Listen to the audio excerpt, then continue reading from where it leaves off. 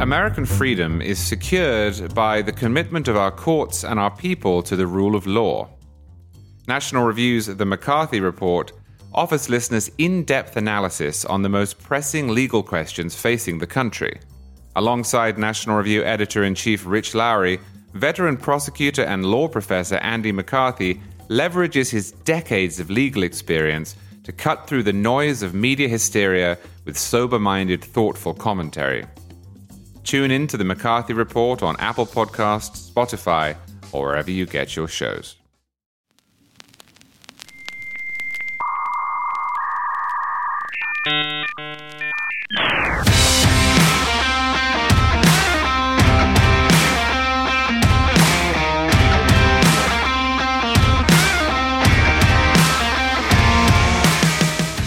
Welcome to episode 49 of the Charles C. W. Cook podcast. This one with me, Charles C. W. Cook.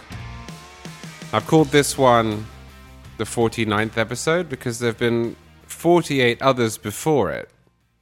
The next one will be 50, and after that, 51. But then I may do something completely different. I may channel some alternative methods of knowing and mix it up a bit. Episode Hagricon or season Finounce or, So a quick programming note. To celebrate episode 50 next week, I intend to have a gender reveal party. I think it's a boy, but I've deliberately not found out. If it is a boy, the next episode will be in blue. If it's not a boy, it'll be in pink. So please make sure to adjust your aft chronotron impulsor, or you won't get the full effect. Tech support will be available on the day between 1 a.m. and 2 a.m., except in Nebraska. But note that we won't be able to help you if you don't properly notate your nanowave pulse signatures, and if you're listening on a player with one of the original anomalous dorsal shells, you'll have to listen in black and white, sorry.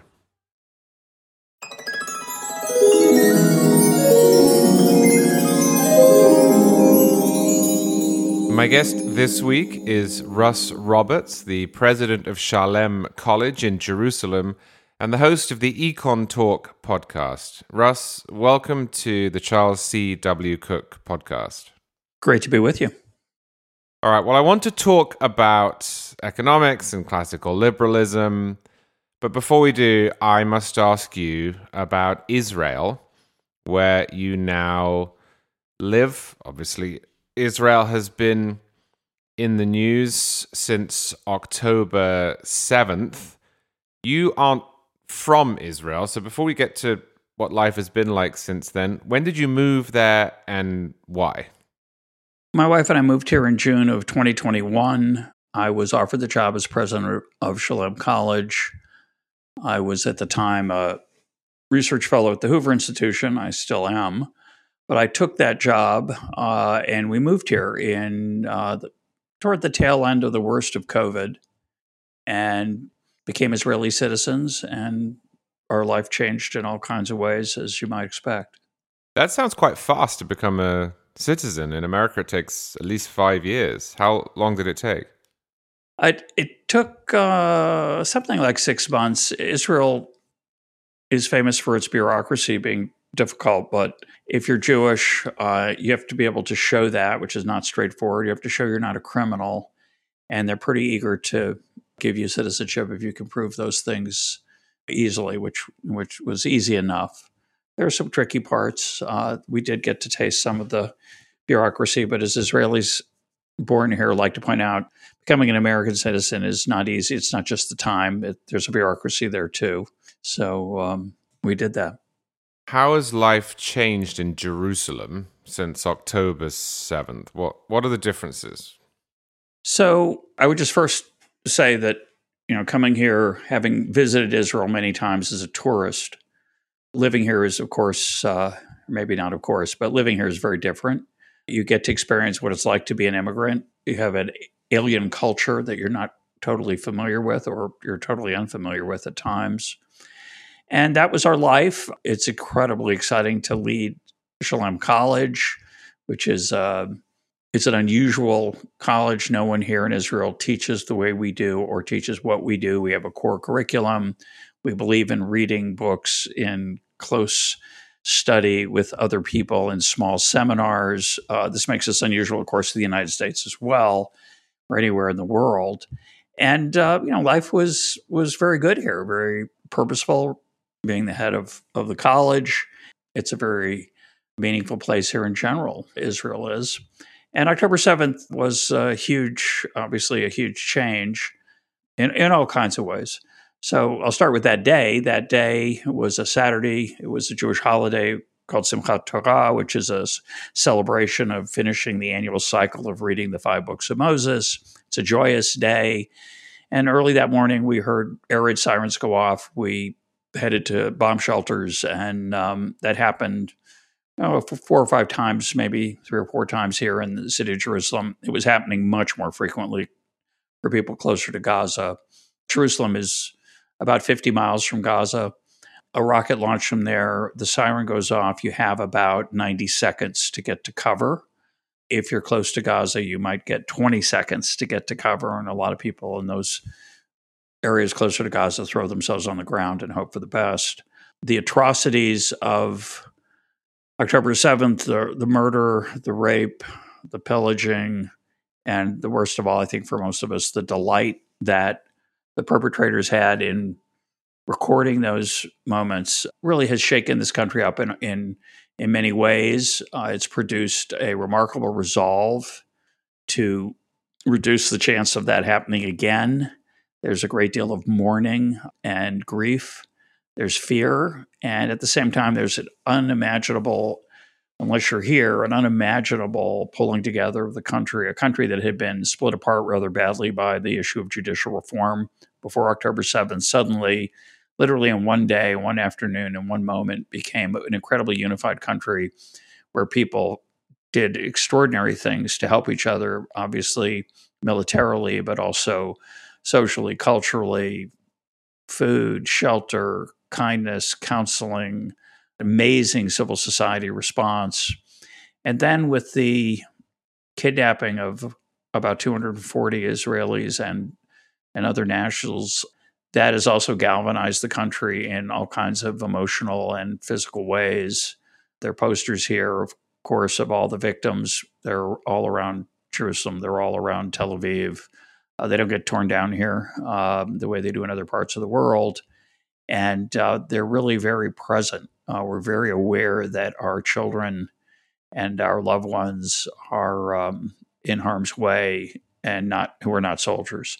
And of course, the last few days, we're recording this at the end of November, the last few days have seen a pause in the war and the return of hostages, kidnapped, abducted children, mostly children, women, and elderly from Gaza, and the freeing of Palestinian prisoners who have been convicted of terrorism. And that's where we're at. It's a very strange moment right now.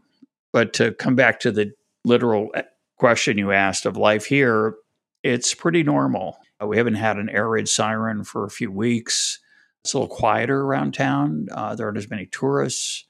And people, I think, many, of course, are off at the war, either in Gaza or at the north, concerned about Hezbollah or guarding the West Bank. Israel's sort of fighting 3 fronts right now. It's a very tough time. So it's going to be a very interesting next few weeks and months. We'll see what happens. The world's going to react as well, and hoping for the best. Were you shocked by it? Or did you move there thinking something like this could easily happen? Well, I shouldn't be shocked by it. Life here has been somewhat tenuous since 1948 when the state was established.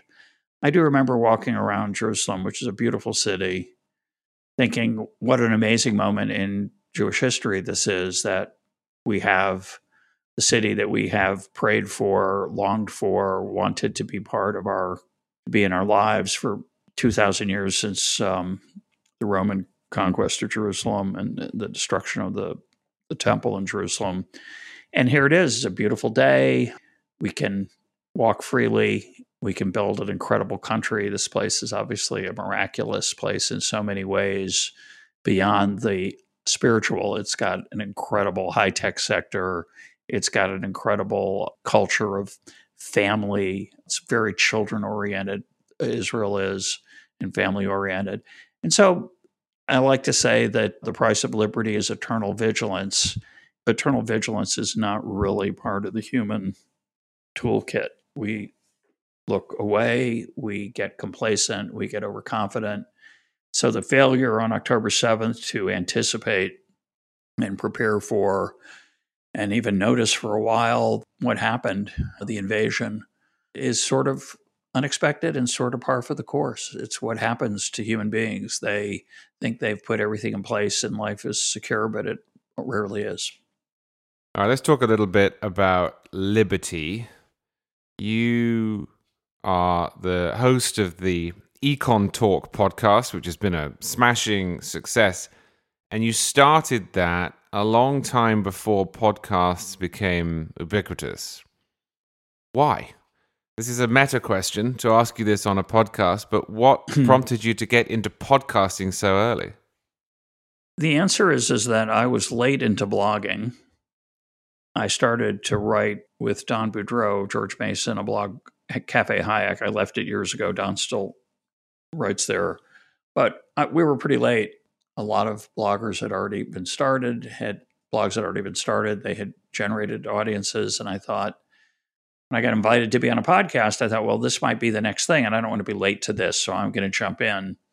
The podcast I was on, I remember being told it had 2,000 to 3,000 downloads per episode. And I thought, wow, if I could go to the front of an auditorium that had 3,000 seats that were filled with people interested in hearing my conversation with somebody, I'd go to that auditorium every Monday morning happily. So I thought, I'm going to try this. I didn't have a plan at first of how long the episodes would be or how frequently I would do them. You can see that in the early days. But after a while, I hit on what I thought was a reliable format, which I thought listeners would appreciate, meaning they wanted the regularity of it. It comes out every Monday at 6:30 a.m. Eastern. It's once a week, and it goes for an hour, a little over an hour. And occasionally it goes a little more than a little over an hour. Sometimes it goes an hour and 25 or an hour and 40. But that's unusual. It's usually a few minutes over an hour, and it comes out every Monday. And at the first, I thought, I don't know if I can do that. I don't know if I can create a podcast, an hour of conversation every Monday. And a lot of people said, and you'll run out of people to interview because how many interesting economists are there who write for a general audience and can talk about their work? But I figured out pretty early on, you can ask some people more than once. My most frequent guest is Mike Munger at Duke University. I think I've had him on 45 times. I found out that there are a lot of economists writing interesting things. And then I realized I don't have to only talk to economists, even though the title's Econ Talk. And then I realized that around 2016 or so, 2017, I was a lot less interested in economics than I used to be. And so now economics is a frequent topic of Econ Talk, but it's not necessarily the dominant topic. And I've lost some listeners from that and gained others. And the show is pretty much what I'm interested in. Why are you less interested in economics than you used to be? Well, I'll use Bitcoin as an example. I have listeners, a small hearty band of listeners who would like to hear a Bitcoin episode pretty much every week. They're always sending me suggestions for Bitcoin experts I should talk to. They send me topics in Bitcoin I should think about. And I don't know, I've probably done 8 episodes on Bitcoin, maybe 10. We've done some. This may sound arrogant. I don't mean it to be. I'll try to footnote that and explain that. I've learned pretty much all about Bitcoin that I want to learn. There's more to learn, but I don't find that so interesting. And I think I've learned the important things. And I've learned what I don't know. And that ignorance is not something I want to eliminate. There are more important things I want to learn about. So I've learned something. I assume my listeners have learned alongside me. And I want to learn about something else. And similarly, in economics, I don't know how many episodes I've done on monetary economics and inflation. And well, let's take the financial crisis. I probably did probably 30 plus episodes on the financial crisis, different aspects of it, different theories. And then someone would say, well, why don't you interview so-and-so? He's got a perfect explanation of fill in the blank, monetary theory, the financial crisis, some complex area of economics. And I've learned a lot about the financial crisis. I've learned a lot about monetary economics. I've also learned there's enormous gaps in that knowledge, things I don't know about, but I'm not convinced there's somebody who can close those gaps reliably. So I don't really want to hear their pet theory about monetary theory or Bitcoin or the financial crisis because I'm not really likely to be convinced by it. I'm not sure I'm going to learn anything. And so I know what I know. There's a bunch of things I know I don't know. That's very, very important. That's why, I hope this doesn't sound arrogant. I don't mean it to be arrogant. But the things I know about economics are very important. And the things I don't know, many of them, I'm sure there's some holes I could still fill, and I do still talk to economists, but a lot of what purports to be novel or final or complete, I tend to be unexcited about. I'll give you another example. There's a bunch of books that get written every year that explain all of human history. I used to love those kind of books. I'm not going to name any examples, but listeners will probably think of some. And you can learn something from those books. What you won't learn is a single theory of human history, which is often what the author is selling. You won't learn that theory is correct. You'll learn that a creative person can cram a bunch of stuff into that theory ex post after the fact. And some of it's convincing, most of it's not, but it's thought provoking and it might be worth reading. But many of them are not worth reading. They're just, one more genre, then I'll stop. It's a whole another set of books that take studies from psychology and other social sciences to give you a new way of looking at the world. Some of those are extraordinary. They change the way you look at the world. Others are just, they're made up. The studies are not reliable. The studies can't be replicated. They're treated like they're science. That drives me nuts. And I don't really want to try to explain to every author why the things they think and claim are so reliable actually aren't, and therefore what are they left with? Storytelling. And storytelling is interesting. I like that. I do a lot of it myself, and I like to listen to it, but there's a limit. So, yeah, in a sense, that's less arrogant than it is humble.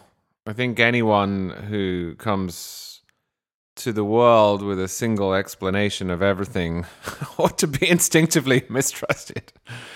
But it's so exciting because when you have that tool, oh my gosh, it's wonderful. You can explain everything and you fit everything into it. And when it doesn't quite fit, you can convince yourself that little exceptional piece over there, it really probably might not even be true. So it's okay. And, we love human beings. We love certainty. Yeah. We love orderly explanations. As Ed Leamer says, the econometrician at UCLA, interviewed him a number of times, he says, man is a pattern-seeking, storytelling animal, and we are. So these books that I'm poking light fun at, they take a bunch of patterns, they try to weave them into a single narrative, and then they tell a story, and we are suckers for that. We love that, and I'm no different. I love those stories too, but after a while, I just get a little tired of them because can't all be right. But you're not entirely agnostic. You would describe yourself as a classical liberal. You like free markets. You like small government. Correct. Why? Which part? Why do I believe those things, or why do I keep those views despite my uncertainty? Well, both. I assume they're related. If you thought that free markets, small government, classical liberalism didn't work at all, I assume you wouldn't keep it. I like to think that's true about me. I think most of us have lots of views that are probably not true at all, but we hold on to them for a whole variety of reasons. And we don't like to have them tested or examined too frequently. It's too painful. So we have all of us as human beings have views that we keep close and uncorrupted. Some of them are true. Some of them are not true. The ones that are not true tend to not have costs, or we will eventually discard them. They are beliefs about God, or there not being a God, or about an economic system where, you're holding those views don't really, if they're wrong, don't really come at much of a cost. The cost is usually having to ignore certain types of evidence maybe that would make you uncomfortable. But we're really good at that as human beings, at discarding those things, ignoring them, justifying why they shouldn't be taken too seriously. So when I ask myself, why do I hold the views I do, given that perspective, I would say I like the line strong opinions weakly held. I have strong opinions about the role of government, about the power of markets. As I've gotten older, I'm less dogmatic, but I still lean, pretty strongly in those directions. But I'm aware that my views aren't quite as ironclad in terms of the empirical evidence that I thought when I was younger. And I've given up a lot of views that are not quite as core as those views, say on human rationality. When I came out of graduate school, I believed that people were rational. They learn from their mistakes, and there's some truth to that. But I found when things diverged from that viewpoint, I would find ways to dismiss that evidence. And now I'm more likely to embrace it. I'm more willing to see mistakes as more common, as human frailty is more common. I think it's harder for us to learn from our mistakes. It takes longer than I may have originally thought. And I have a richer, less comforting, but perhaps more accurate view of the human circus. I couldn't point to what evidence or knowledge produced that viewpoint, although occasionally I can. Occasionally I could realize that things I used to believe in my youth, I don't believe anymore, because eventually it was just too hard to continue to believe something that didn't seem to be true. So I do think we learn. I do think we consume evidence carefully is not the right word, cautiously over time. Nobody would, I think, be foolish enough to convince themselves that they've been wrong because of a single study. But, a dozen studies sometimes don't dent our confidence. We can explain why they're wrong, they're poorly done. It's a very funny world, the world of social science. Truth is elusive. It's complicated. So speaking of complicated and strong views weakly held, I want to ask you about the concept of deserving, which I think operates as a stand-in for a lot of the philosophical disagreements that we have in our politics and our economics. In your view, how much do I deserve what I have? How much of what I have achieved is due to me and my efforts and my decisions and my virtues, and how much of it is the result of all manner of other factors that I didn't control and I couldn't control? It is an important question. I have a strange take on it, I think. It's not the normal take. The normal take is there are two sides to that issue. One view says you don't deserve much because many people before you have built the institutions that you benefit from. This view is particularly widespread on the left. It says that you didn't build it. It was the roads, the education system, the constitutional order, all these things allow an entrepreneur, say in the United States, to be successful. And it is an illusion that your hard work and creativity and innovative spirit are the source of your success. That's on the left. On the right, the standard view is no, effort, grit, intelligence, reliability, character. These are the essential elements of success. And without them, you cannot succeed. And so you deserve a lot of credit for what you have achieved, and you should be proud of it. I have a different take. I concede much of the left's view. I wrote a very long essay on this. I argued that I have a huge component of my success that I should not take credit for. I deserve no credit for it. I was born with a certain genetic makeup. I was born into a household that was loving with two parents. I was born in a loving household of two parents that raised me to honor learning and reading as the highest virtues, as well as kindness. I deserve no credit for any of that. We talked earlier about Econ Talk. I was born at a time when I was younger, the way you could get someone to listen to your voice would be to burn a CD, if you were lucky to live in the time of CDs, and distribute it through the mail. I remember the days when that was a common way to reach other people. It doesn't work very well. It's very expensive. You don't reach many people. Very few people are able to reach many people that way. But I was lucky enough to be born and live at a time when podcasting is possible, which is basically any person can have their own radio station. That's an amazing blessing that I deserve no credit for. Do I do it well? I don't know. I try. Is my success at it mine versus my parents versus my teachers? Fill in the blank. So I concede that my success is somewhat due, if not a lot due, to a combination of luck, good genes. And by the way, if you say, well, but I'm very determined and I work very hard, that's true. I think I work pretty hard. But that's also part of my genetic makeup and the nurture alongside the nature that I received from my parents and the people around me. So really, do I deserve anything that I have? You could say, no, I don't. But where I disagree with the left, and the reason I'm not a socialist, is I don't think their reaction to that reality is the right reaction. So yeah, I have. That's what I was going to ask. What do we do about the bit we don't deserve? Is the obvious question. So the left's conclusion from that analysis is, well, since I don't deserve what I have, I shouldn't be allowed to have it. I accept the justice of that. I don't disagree with that. What I disagree with is the idea that the mechanisms that the left would use to distribute what is taken from me will lead to a better world. It doesn't seem to. There are very few socialist or communist paradises in practice.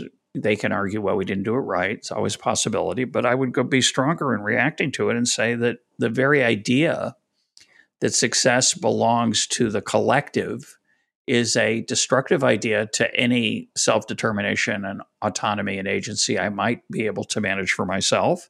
And worse, the distribution of that largesse taken from the wealthy would not necessarily be used in a good way. We're in the middle of a war here in Israel. I think it's a fact. I'm not 100% sure about this, but I'm pretty sure that two of the most important, if not more, leaders of Hamas are in Qatar, and that they're billionaires. Now, maybe they're not really billionaires. Maybe they're only millionaires, but they're wealthy. It's pretty clear to me that they have taken the aid that the West has provided in hopes of helping the Palestinian people and kept it for themselves because they can. And historically, giving people the power to extract resources from other people doesn't turn out well. You need some accountability. Hamas doesn't have any. They're a thugocracy. But if we think about, say, the United States, which is a somewhat healthy democracy, we could debate how healthy it is, but it's certainly more democratic than many forms of government and more representative than many forms of government that exist in today's world or in human history. Do they spend the money well that they have taken in the form of taxes? And I would say mixed bag. It's true they don't line their own pockets. Some do, but they don't do it in a grotesque way that I'm accusing Hamas of doing. They don't take almost all of it. They take a little bit off the top, but they do distribute it. It hasn't turned out so well. They haven't. I would argue that the budget of the United States is not spent very effectively. The government spending is not spent very effectively. I would say that's true here in Israel as well. That also has a large public sector. So we could debate till the cows come home about my personal justification of keeping my stuff that I have been paid to produce. But I think the idea that somehow an elite group of either experts or representatives will spend it in a way that will make the world a better place, justified by my lack of deservedness, I think is an illusion.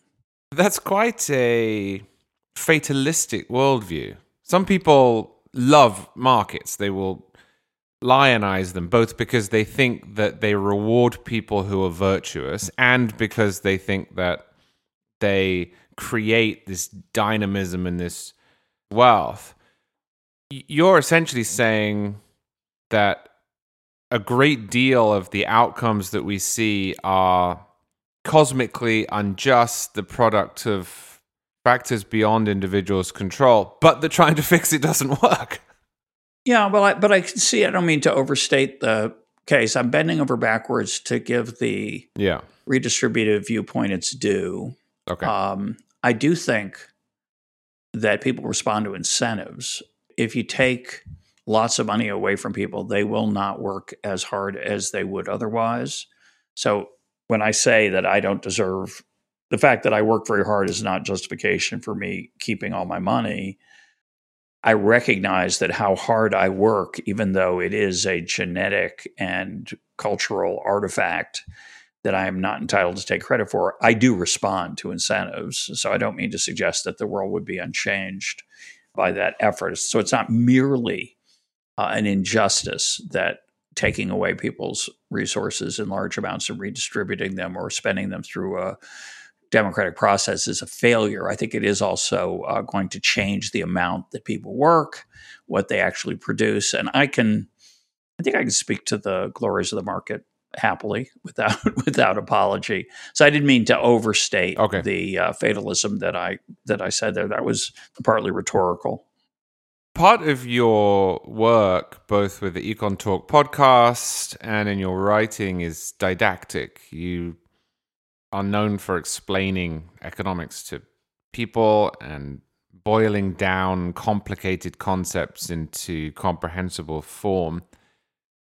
What, in your estimation, is the biggest misconception about free markets that you encounter? Or put another way, what's the most difficult thing about free markets to convey or explain to people who aren't already well versed in economic theory? A couple things come to mind. I think many people see the world as a zero-sum game, that if you are to benefit, it must come at someone's expense. And I think that's false, and explaining why it's false is a crucial form of economic education. Obviously the world is an immensely more productive place, a wealthier place, a higher material standard of living than it was 100 years ago, 500 years ago, or 1,000 years ago. So how did that happen if the world's a zero-sum game? Where did we take it from? Mars? No. We got wealthier because we figured out more effective ways to combine resources with human creativity. So that is not a zero-sum game. Growth can allow everyone to be better off, and through human history, there's an enormous transformation of the standard of living. That factual matter is not well understood, nor is the mechanism of productivity that I just described as well. So I think one of the most fundamentally important aspects of economic education is appreciating those two things. The world today versus 100 years ago is radically different in a material way.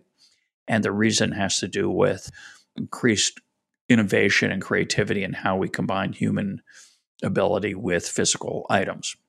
So that would be one. The second thing I would say is the power of competition. So I think it's easy to forget how changes in the rules of the game change incentives and therefore change outcomes. I'll give you a strange example, perhaps, of what I've been thinking about lately, which is the marketplace for news or ideas or information, the media. When I was growing up in the 60s, 70s, and 80s, there were three networks: CBS, ABC, and NBC. There was public broadcasting. There was a local newspaper. There were a few local radio stations. They mainly played pop songs, classical music, and that was the information landscape. If you wanted more information, you'd go to a library and you'd physically look at a book. Maybe you'd take some microfilm out and look at older books that were harder to catalog and stand up in physical form, but that was it. And that world started to fall apart with the advent of cable television. Cable television creates CNN, eventually creates Fox News, it creates C-SPAN, creates ESPN, it creates 24/7 broadcasting that adds to the competitive landscape because all of a sudden you have more choices.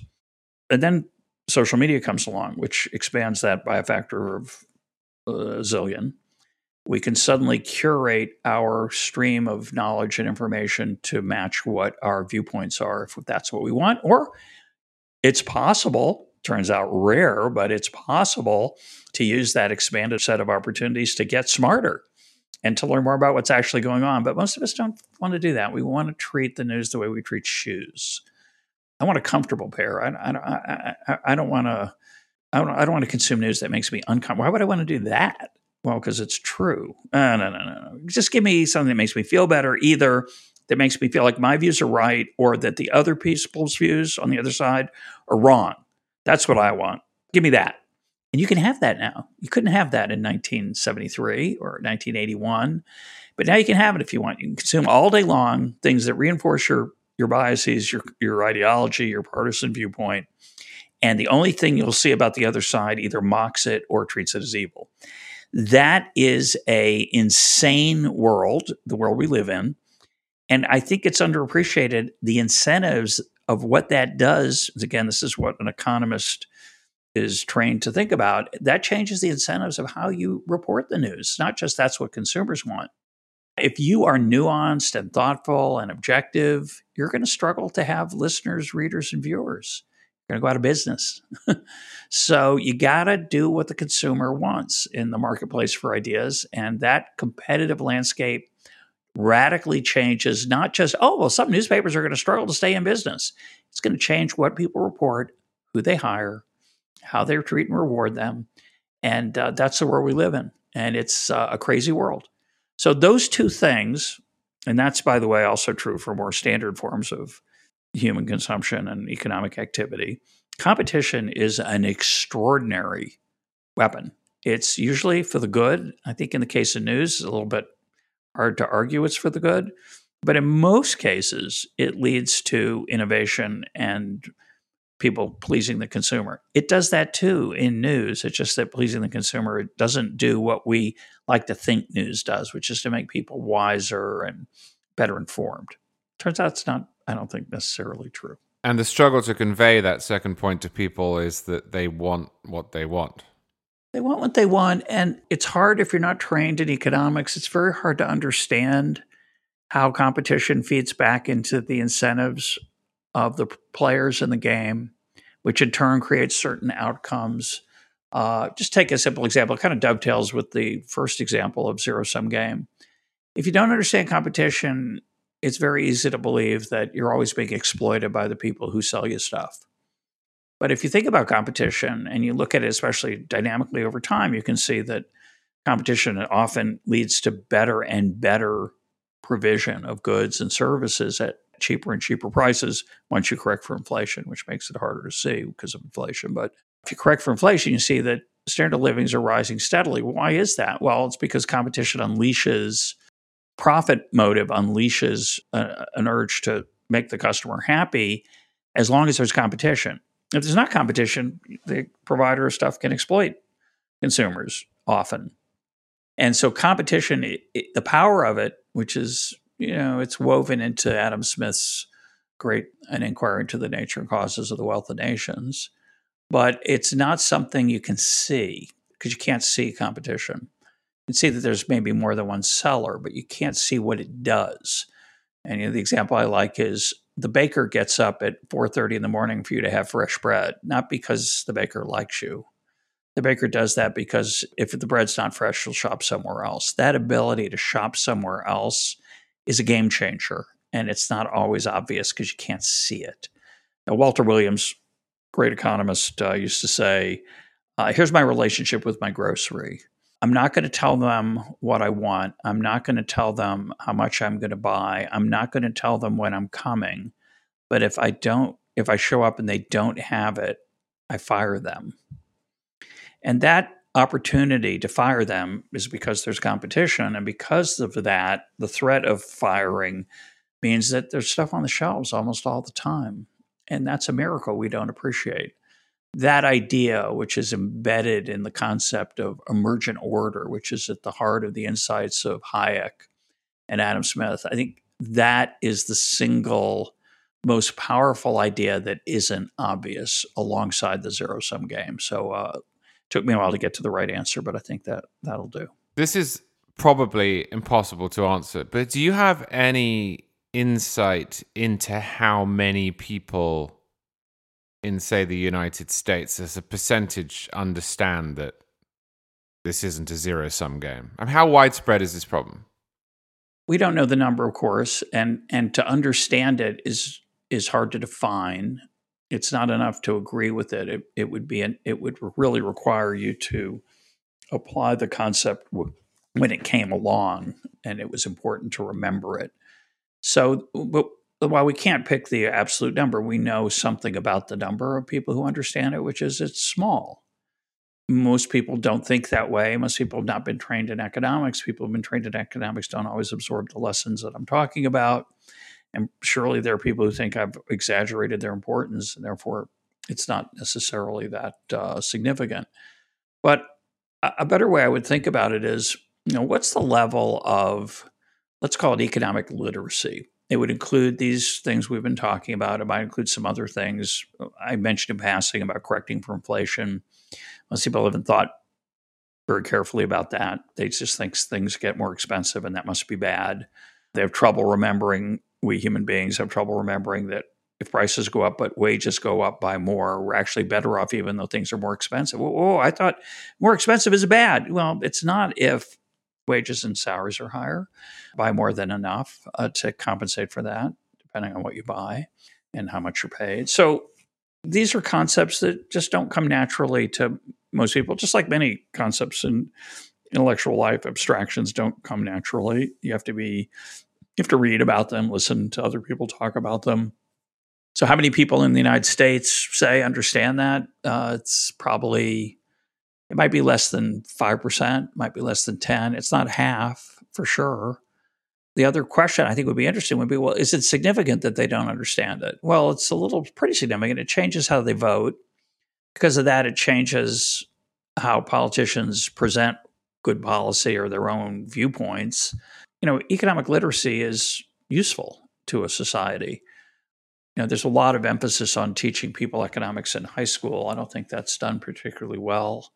It's usually done in the form of teaching people about the stock market, which is really only a very tiny part of economics, if at all, in the way it's usually taught in high school. College economics tends to be taught very mathematically. The intuitions that we're talking about right now don't usually spring forth from a mathematical understanding, but rather a different kind of understanding. So it's a small number. In a way, it's a miracle that economics in the United States is somewhat free market. I don't think it's because people understand economics. I think they have a prejudice, a certain, and I use that word in a positive way, They have a certain comfort or fundamental belief that capitalism is good. Where does that come from? Oh, I was going to say, I'm not sure I know where it comes from. I don't think most of us could explain where it comes from.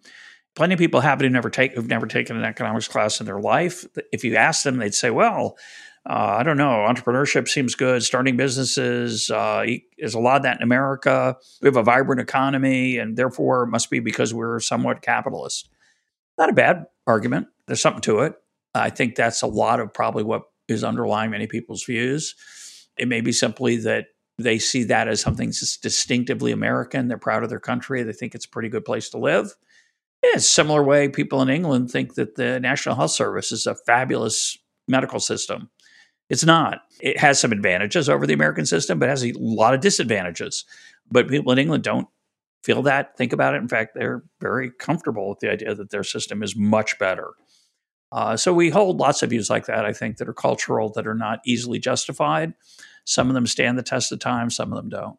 Yeah, people in England with the National Health Service are completely irrational in that they simultaneously will complain about it till the cows come home, say that it's terrible and underfunded and that it takes 10 years to get a hip replacement. But it's the best system in the world and don't you dare change anything about it or you're And people in America, they'll tell me, they break an arm, they could have a bone sticking out of their body, but no one will take care of them. They're just going to be left to rot and die in the street. So, there's a lot of mythology around these national things. And our economy and our economic system is one of those. In America, it has a certain mythic aspect to it that, of course, is not fully true in either the level of capitalism or its results. While we're talking about healthcare, it drives me insane when people say, well, it's obvious that markets are horrible. I mean, look at healthcare. Thinking, well, we haven't tried a market solution in healthcare forever.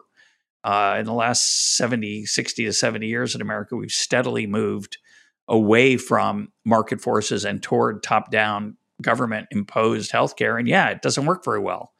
But don't tell me that that's the problem of the market. We gave up on that decades ago. There's some market aspects and private aspects to U.S. healthcare, but it's a terrible system, and it has very little to do with free markets or capitalism. Just because some people make profits in it does not mean it's a capitalist healthcare system or a free market healthcare system. It's absurd. Right. People make profits in the French healthcare system, but that's not free market in the slightest. Why do you describe yourself as a classical liberal rather than a libertarian? Well, it's probably a little bit dishonest. I don't think most people don't know what a classical liberal is, and what they think a libertarian is isn't me. So I figure I got a better shot if I pick something they can at least say, well, what's that? They know what a liberal is, or they used to, and it's gotten harder too in the 2023. Just like conservative means something not so obvious compared to what it meant, say, 20 years ago. But, a liberal, people have an understanding of what that means. A classical liberal is a reference to an earlier time when liberals were people who believed in freedom and liberty. And the classical part is to distinguish us from modern liberals who actually don't believe so much in liberty. Right. They believe in certain kinds of liberty, but they want government to do more for us than I think is good, is effective.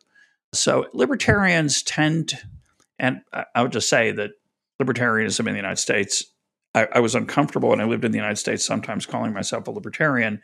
I'd be much more uncomfortable now. The people who are assigned that label are even less like me than say 5 years ago.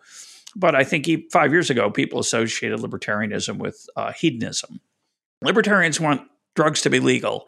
Well, I do too. Recreational drugs. I think recreational drugs should be legal, but I'm against taking them mostly. And I think the responsibility for restraining oneself in the face of recreational drug opportunities is for one to build character rather than to make them illegal. And in that sense, I'm a libertarian. But people would assume that if I'm a libertarian, I also think we should be taking lots of cocaine and LSD and et cetera. And I'm not a fan of those things or even marijuana. So I don't like the term libertarian. I like it even less today. Classical liberal is closer to my viewpoint. And I'm also a little less dogmatic than, say, most of the people, even in my youth, who were libertarians. The classical liberal tradition, which is the tradition of Adam Smith and Hayek and Milton Friedman, is less dogmatic. It's a little more nuanced, a little more flexible than most libertarians. I mean, a lot of libertarians I knew growing up didn't think the government should build roads. That roads should be private. And you can make an argument for it. It's an interesting viewpoint. It's not the hill I want to die on. It's okay that government builds roads. They build too many, yes.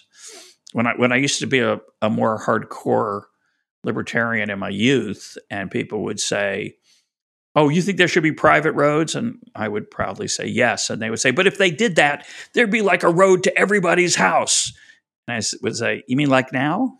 When the government builds the roads and does it with great joy to reward contractors and others? And yes, they build roads everywhere, probably too many. So what changed in the last 5 years to push you further away from libertarians?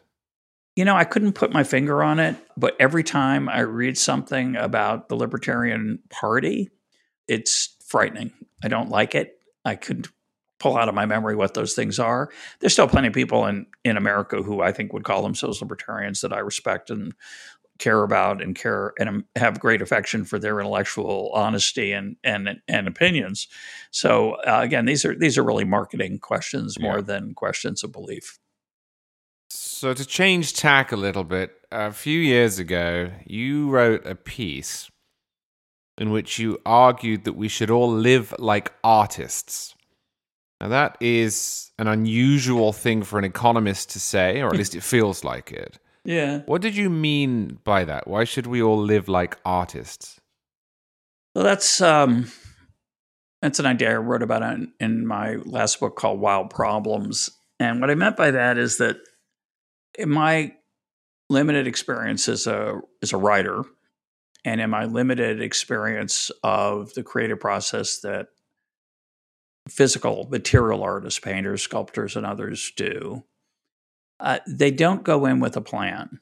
Now, there are exceptions to this. There are great writers who build a full outline and then just fill it in. And their writing is to respond to this vision that they have of how this thing's going to look. But in my experience, and many others who talk about it, poets, better writers than I am, artists, physical artists, painters, sculptors, they don't know what they're going to produce. They decide and learn about what they want to produce in the process of producing it.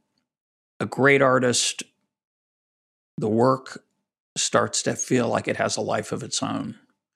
And I've experienced that a few times in my life. I use the example in my book. I'm not going to get it exactly right because I had a earlier version in my mind, and then I checked it, and I wrote it more accurately. So if you want to get it exactly right, you can look it up. But it's a quote from William Faulkner. And Faulkner said something like the following: it's easy to write a novel. You just follow your characters around with a notebook and write down what they say. And what he meant by that was, once you start to build a character in a novel, you start to get constrained in what they can do and what they can say, and they take on a life of their own. And it's an amazing experience when you inhabit that world. And rather than say, here's what I'm going to have this character do, you discover what the character is going to do, and you learn as you're writing it of what they're capable of and what they want, and they're almost alive. And I suggest, when I said you should live like an artist, what I meant by that was, some people have a plan for their life.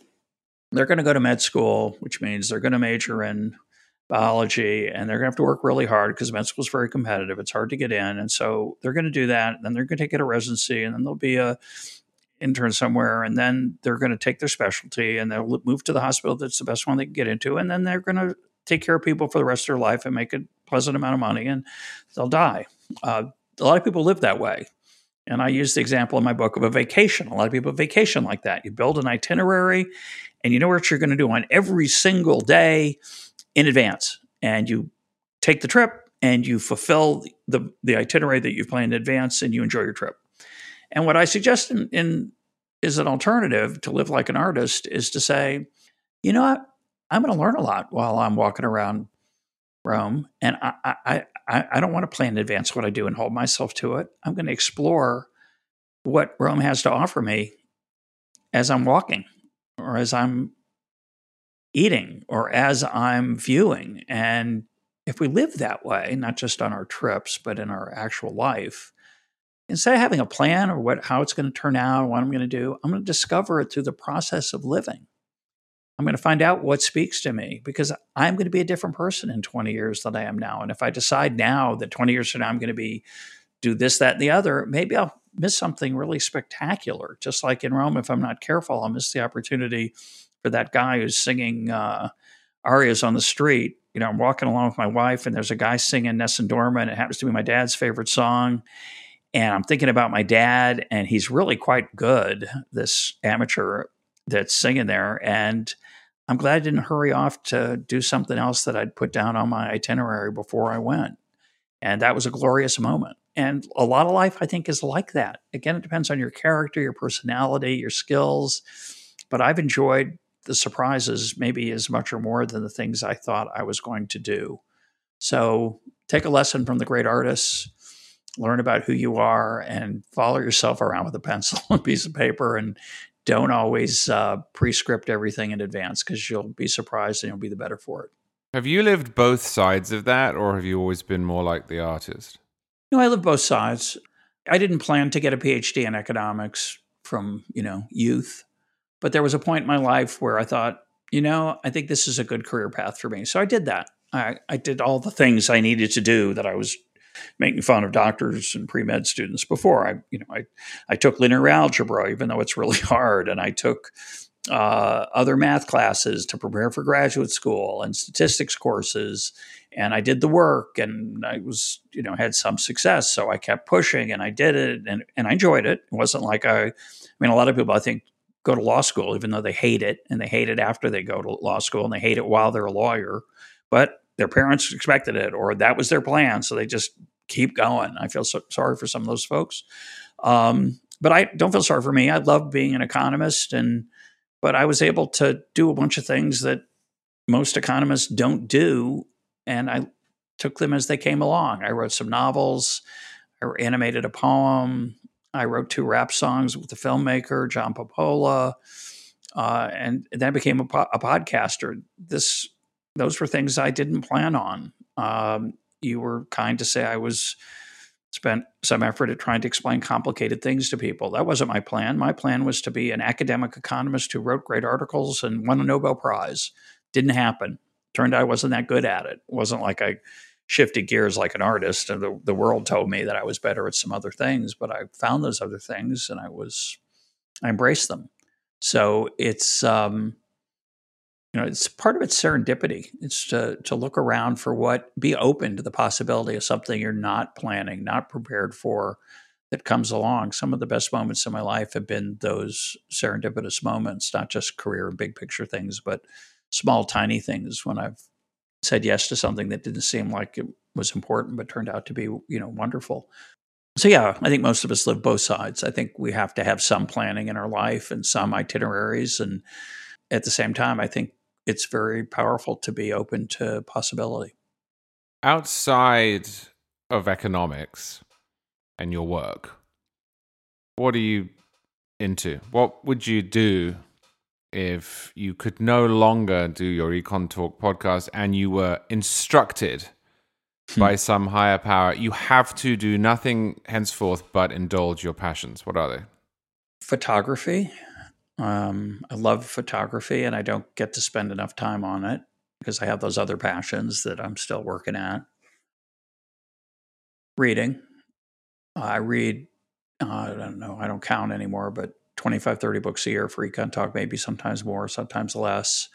They're not always the books I wish I could read. I'm reading a shocking book, shocking in the sense I enjoy it so much more than I thought I would. It's called Siobo There Below. I think that's the title. I have trouble remembering the title. It's by Laszlo Krasznahorkai, a Hungarian writer of fiction that I can't believe I enjoy it. I love it.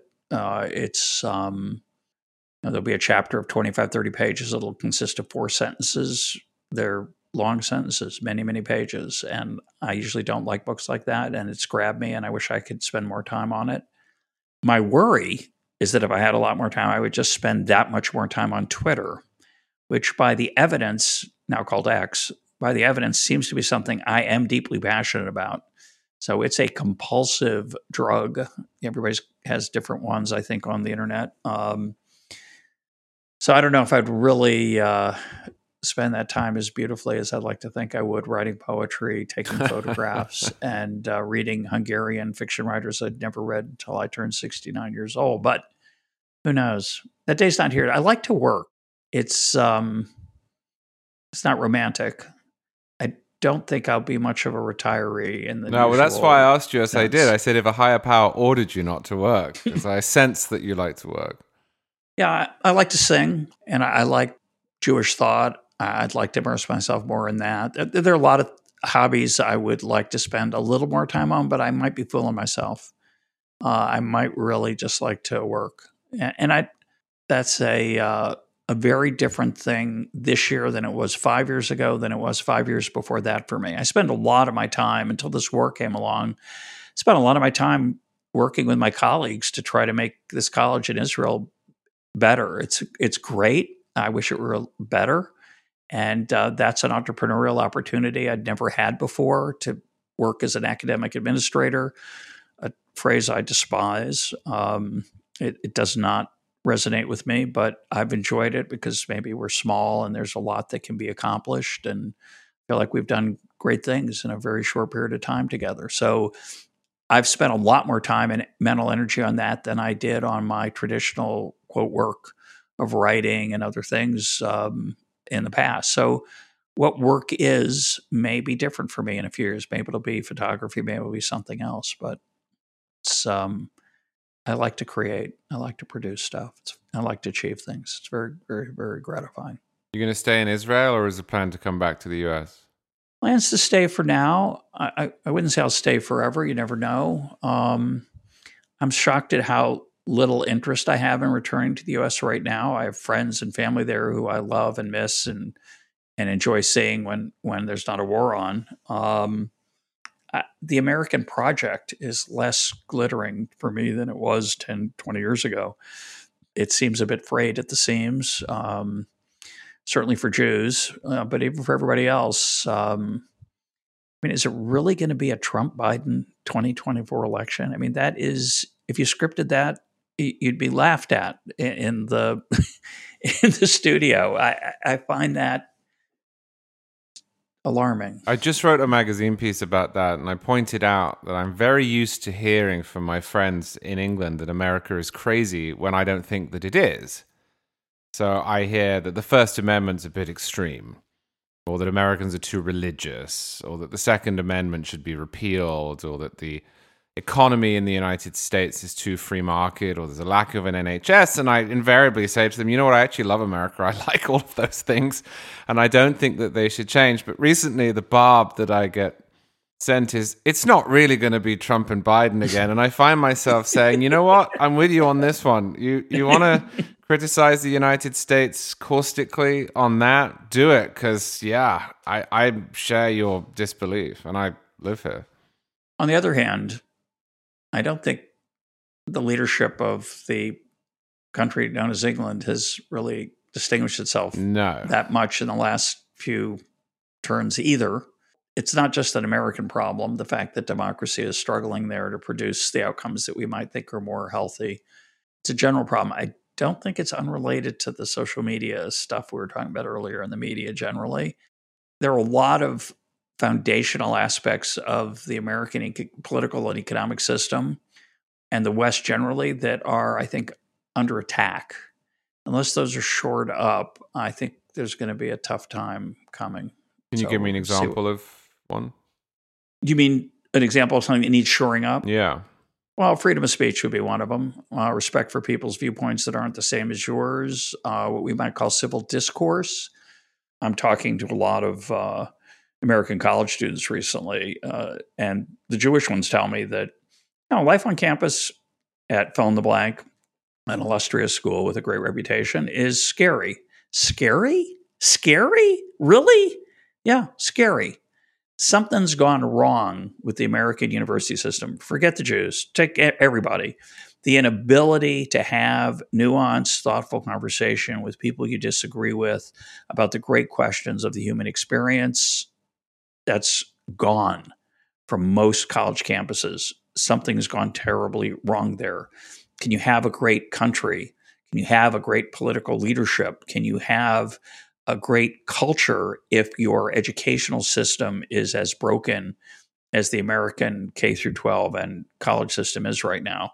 No, I don't think you can. I don't know what's going to come next if it stays the way it is, but it needs shoring up. It needs a reboot where people embrace what it was meant to do, which was to educate. It's not what it is anymore. It's a different animal. Now, footnote, in STEM fields, mostly, the critique I just made is not true. If you study engineering in the United States, if you study hard sciences, you work hard, you become a master at a certain level of a discipline, and you can contribute to the world. That's not so true in the rest of the university. And given that the proportion of the young people in the country now has grown to the level it has attending university, it's deeply alarming. It is a system that is ripe for a remake. So we'll see. Obviously, a lot of people are trying. We have the University of Austin, which is trying to recreate something that was once precious. It's one place. It's a start, but I'm very pessimistic. So that'd be one example. The media is the second example. The outrage, what I call the outrage epidemic, the excitement that people have to disparage other people and see them as not just disagreeing with them, but evil.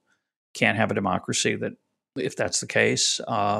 It's not just an American problem. It's a British problem. Brexit was an example of that. We had it here in Israel with the judicial reform issue, where people on both sides were very close to a civil war before October 7th. And I don't say that lightly. I think we were actually close to a civil war of the country pulling itself apart.